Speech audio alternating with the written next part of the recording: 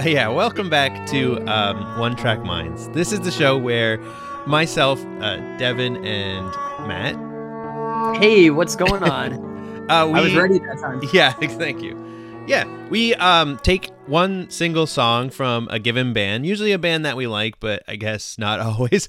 And we take a closer look at that song in particular, in contrast to sort of like the album and the band, and maybe some historical context of the genre, whatever we feel like at the moment. Basically, it's a very loose format. So every week one of us chooses a song, and in an unprecedented turn of events, I chose two songs because I couldn't quite choose between these two songs. So off of In Casino Out by At the Drive-In, I chose Lopsided and Hourglass. Those are two of my favorite songs from that band for sure. So I was really interested to have Matt listen to them. I think they're very different songs from one another, and also they kind of really set a good contrast point for the rest of the album in terms of like rhythm and lyrics and things like that. So Matt, I don't really know your history with this band. I'm going to take a guess and say that you are familiar with them, but other than that, I have no idea. So why don't you get into your personal experience with At the Drive-In? For sure. So I was definitely more familiar with their next album, Relationship of Command. So that's a record that I know a lot better than In Casino Out. I think somebody sent me One Arm Scissor Man like in grade 10. And so I was fairly familiar with that record, but I never dug into, their earlier stuff. So this was a pretty new. I was coming to it pretty new, at least In Casino Out. Although I did know the band. I was curious as to why. Why do you think specifically Lopsided? You know what? Actually, before we do that, let's just quickly go over who At the Drive-In is, because I know I have a lot of like coworkers that know nothing of emo and punk and post-hardcore, and they do tune into the podcast at times. Hey, how's it and going? They are completely confused. Okay, well this is good because I do think that At the Drive-In specifically do have some similar to Jimmy Eat World. I think that they are anchored in sort of I don't want to say normie culture, but they are, in the norm.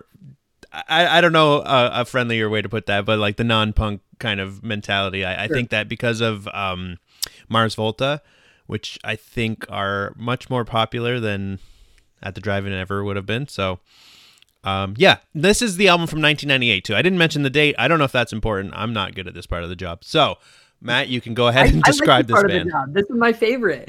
So they're from El Paso, Texas. They formed in 1994, and yes, In Casino Out was released in 1998. I believe that their next record was their final record. Nope, they had one more record, Via, and then Relationship of Command, which was, it looks like Via was an EP, but they released Relationship of Command, and they basically broke up in 2001-ish. Yeah, Via was like the it was like the prototype for Relationship of Command. So like there's a pretty marked transition between like In Casino Out, and then you have Via, which is like a bridge between how they sound in Relationship of Command. And Relationship of Command is their most popular album.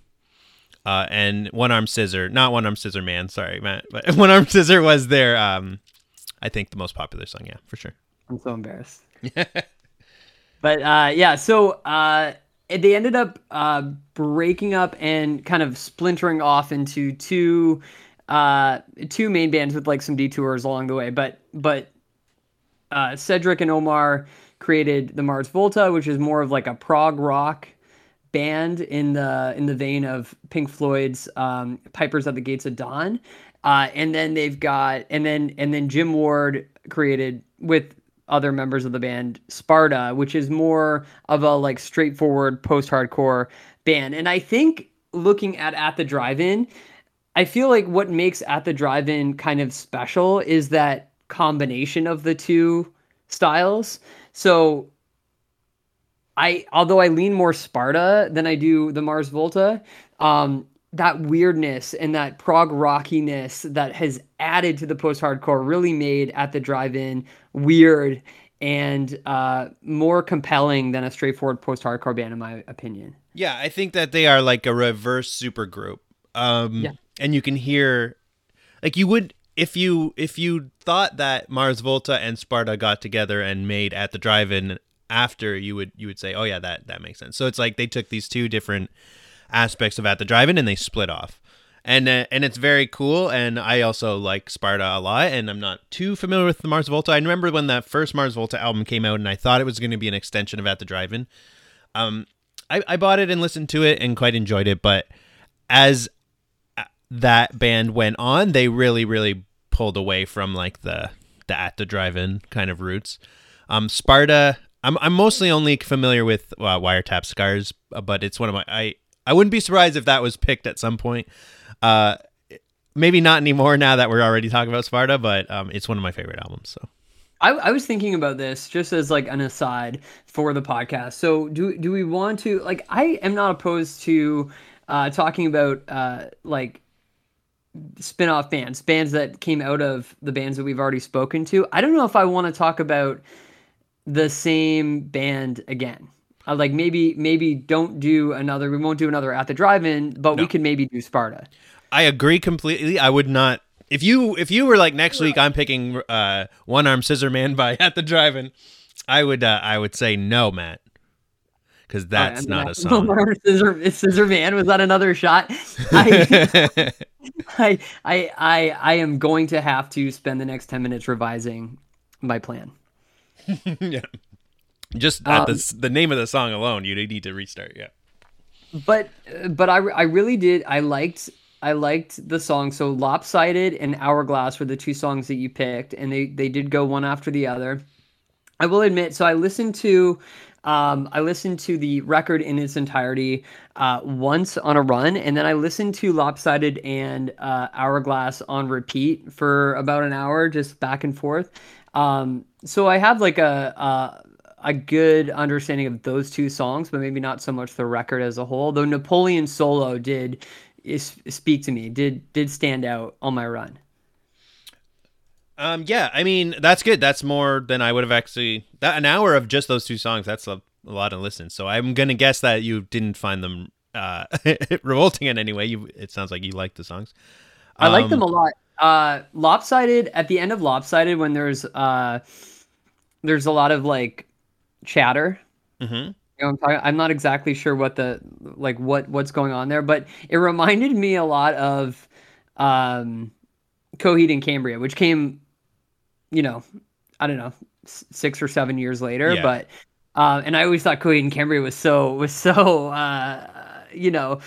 ahead of their time. When I was 15, I was like, wow, this band is so wild. Yeah, I would say that like At the Drive-In are not a stranger to like sci-fi elements, even though I don't know if they're necessarily like intended to be that way based on some stuff that I've been reading about the band, but especially Relationship of Command has like a very sci-fi kind of twist. But are you referring to like at the end of the very end of Lopsided, like the transition between the two songs? Yeah, like in between, there's like a piano. It sounds just like people talking to each other, but it's like creepy and like weird and eerie. Yeah. I was actually, when I was re-listening to the two songs for the first time after I recommended it to you, I was afraid. I was like, oh, I wonder if Matt's going to have a problem sitting through this like piano, like 1 minute of piano, like transition. That stuff I love. Nice. Yeah, cool.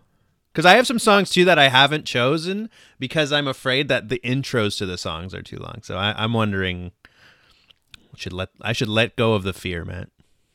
Yeah, let go of the fear. This is something I wanted to ask you about. So when I was reading about the creative process of making the music, so they recorded it. They made this record in 3 days, and I guess I have two questions.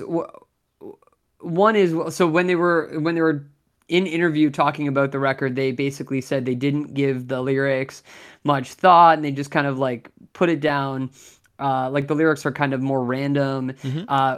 which like it's hard to figure out what he's trying to say in the lyrics, but I also don't know if I buy the fact that they're completely random. I Like they're think okay, well, this is something that I've kind of had to explain for myself. So maybe this will be my opinion on maybe what he means by that is that you when you're writing organically, you'll just come up with things that aesthetically sound good or like seem to flow nicely, but then there's meaning there, but it's all internal. So like you might discover things about the stuff you write that is unintended, but the very fact that you're a human writing it means that like all the subconscious meaning is being put there and it's real and it's actually there, but you might not necessarily realize what you're saying until somebody is like, oh, this connects to this, and then you're like, oh yeah, good point. So like I do buy exactly what he's saying. I know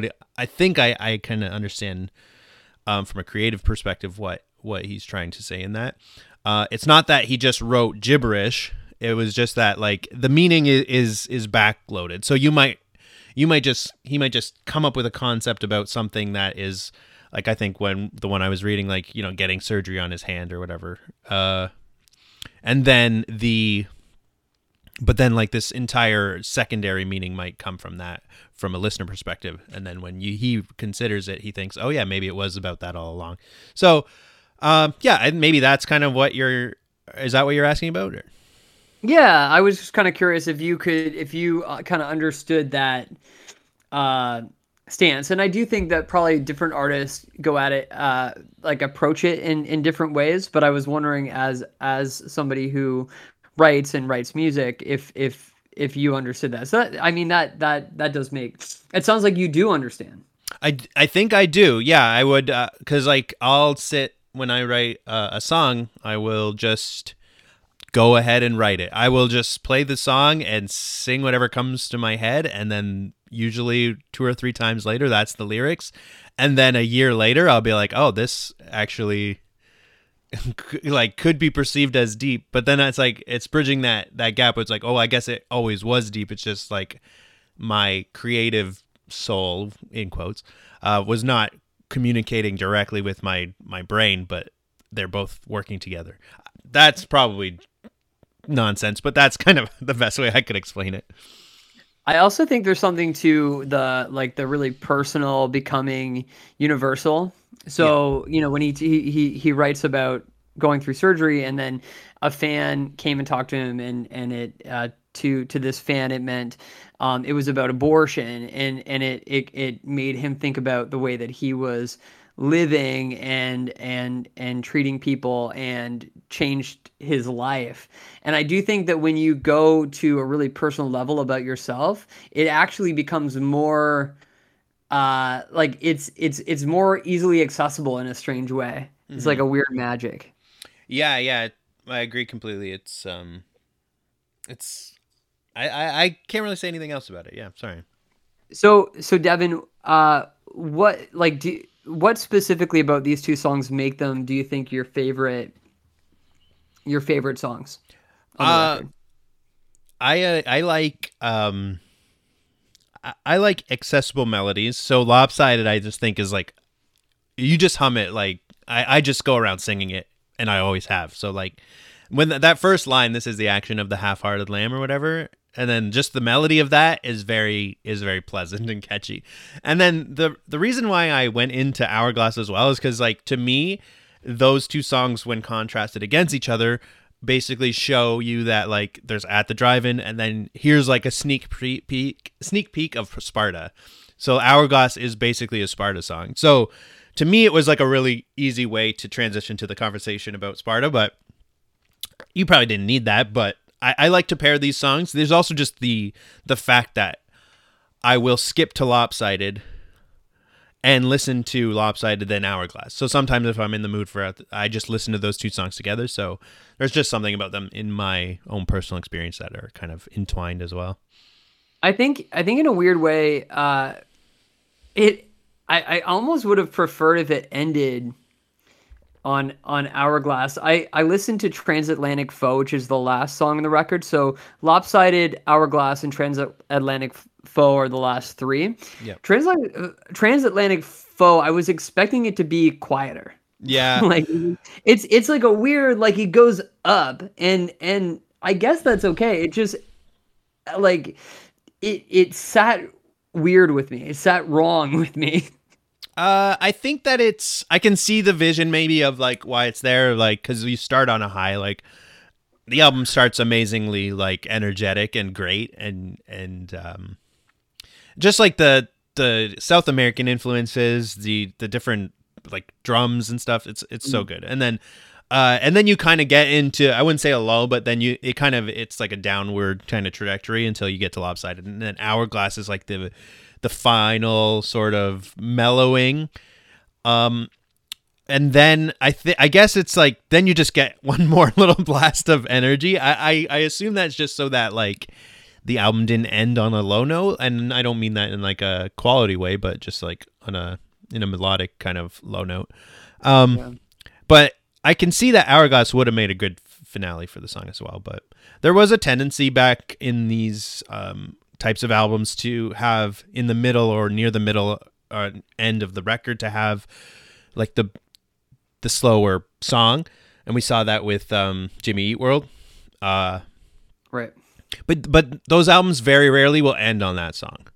So I don't know if that was just like them crafting the album in a way that was kind of standard to craft this type of album. I don't know. To track listing or whatever is not something that I was able to find them talking about at all. So I don't really know how that, how much thought is put into that, or who does that, if that's the band or the like the record company. I actually don't know. So if anyone knows, let me know. Of what, track listing? Yeah, I'm not sure who determines the order of the tracks. Oh my God, I would hope that it's the bands. I've been living under the assumption that it's the band my whole life. I'm gonna assume that when there's a lot of hands involved in like big business type music, and I know this isn't the biggest business type music, but like, it's the people who are trying to sell the record are going to choose where the tracks go. That's my assumption, unless you're like an independent sort of like one person operation, or like I don't think Taylor Swift gets to choose which song comes first on her album. I don't know. I think she does now. Well, like I would assume, and maybe that's why I like more independent artists, because I assume that they have more agency. Yeah, and it's funny because like I'm having trouble kind of contextualizing as we go along this, like how big this business of music was, because I always thought of like this emo punk subgenre to be like very independently run. But now I'm I'm noticing, like after the Sunny Day Real Estate episode, it's like all these bands were like in the business of making music. Like this is marketable music that like had very clear like goals as far as like marketing, I guess is the word I'm looking for. But yeah, so I'm learning a lot myself, so hopefully listeners are also kind of learning something. For sure. One thing I forgot to add that I wanted to just make note of was that they were signed to Fearless Records, which if you look at, like, I looked at the roster, I'm like, Fearless, I've heard of them before. Let me look at the roster. It's all like very polished, slick pop punk bands. Like, have you ever listened to the Mayday Parade? I've not listened to the Mayday Parade, but two bands I really like are on Fearless, so that would be Keepsake and Glass Eater. Okay. So, and they also have that like, very produced. And I don't have a problem with that, but like at the drive-in, like I went through, there's one Mayday Parade record that I really like, but I went through, but like looking at the bands at the drive-in really sticks out. Like, but it turned out that they just really liked the two owners of Fearless Records, and they're just like, yeah, we don't fit in with any of these bands. We just like them, so we're just gonna work with them. And I think that's an interesting way of going about it, not trying to, match your sound with the label so that there's like people will be able to find you easier that way. Like say like a Discord records, like there's a sound, Mm-hmm. and like if I go to Discord, I'm like, yeah, I'm probably gonna at least be okay with all of these bands. Yeah. Whereas Fearless Records, like if you like At the Drive-In, you might not like most of the bands on Fearless. Yeah, and they were like not touring with other bands from the record label. It seemed like for In Casino Out, and it goes back. They were touring with like Jimmy Eat World, but shout out to episode 1, And Knapsack. Knapsack, yeah, and even Rage Against the Machine at one point. So yeah, definitely Oh, an eclectic group, but yeah, Knapsack are great. so that is pretty much all I've got for In Casino Out, for Lopsided, Hourglass, At the Drive-In. What about you? No, I mean, I really like this album. I think that I have like a very good memory of like purchasing it. I went to like the little record store in Sarnia and I bought this album. I put it in my Discman and I listened to it in the downtown mall when that was still standing, which has been torn down. Yeah.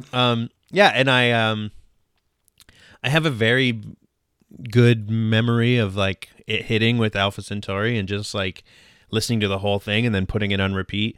And back then I actually remember not liking track 9 and 10 because I didn't want that lull because I was a rambunctious teenager, but it's definitely been flipped now and where I prefer those two songs. So yeah, I mean, great album. Glad that you liked it, and I wasn't sure if you were as familiar with it as me, but I'm kind of glad that I was able to get your first time opinion on it. Yeah. I do want to, So two things. I want to thank Amanda for doing a little bit of research for us. Oh, So, yeah. Let's give her credit for that because Yeah. Amanda, Devin's wife, really put together a nice set of notes for us after our Screeching Weasel episode that had almost no facts at all. Yeah, she was like, "Where are the facts?" All right. Wait. I'm also going to give a shout out to Dan Will, who we gave a shout out to Amanda last time, and we didn't give one to Dan. So we'll give a shout out. Hey, Dan. Hello. Hey, Dan. Last name live on air. Okay. So. Okay. Well, I don't. We can beep that out. No, it's fine. I wanted to do a new little segment. Sure. Where I take a look. Okay, so In Casino Out was released in 1998. So let's look at what was being released 10 years before that. And then, okay, so here we go. Gorilla Biscuit, self-titled, and Suffer by Bad Religion. That's a good segment there called What About 10 Years Ago, though? And it will never happen again. No, let's keep it up. Also, It Takes a Nation of Millions by Public Enemy, Surfer Rosa by the Pixies, Daydream Nation by Sonic Youth, and Straight Outta Compton by NWA. Oh, there you go. I was only looking at punk and hardcore, so that's the format of the segment now. Yeah, go ahead. Are we ready to move into what we're going to talk about next week? Yeah, absolutely. I'm excited. So let's hear it. All right, this week we are going to listen to the drama. What's that? The drama of it all. An introduction to the album by The Hotelier. I don't know this band at all, so I'm so excited. That was the plan. I was really hoping that you didn't know who they were. Okay, I'm really pumped. Okay, yeah. So you'll have to actually even message me the spelling of that. So okay, it's from the record Home Like No Place Is There. Okay, well, cool. So I have nothing to add to that because it's going to be new to me. I couldn't be more excited. I was like really like toying between going back to like one of the standards that I know that you know, but we're gonna branch out and do kind of like a later. So this is 2014 emo record, The Hotelier, an introduction to the album. All right, so look forward to that next week. Okay. Otherwise, all right, that's it from us, I think. So thanks for listening. Hi, Dan and Amanda. Yeah.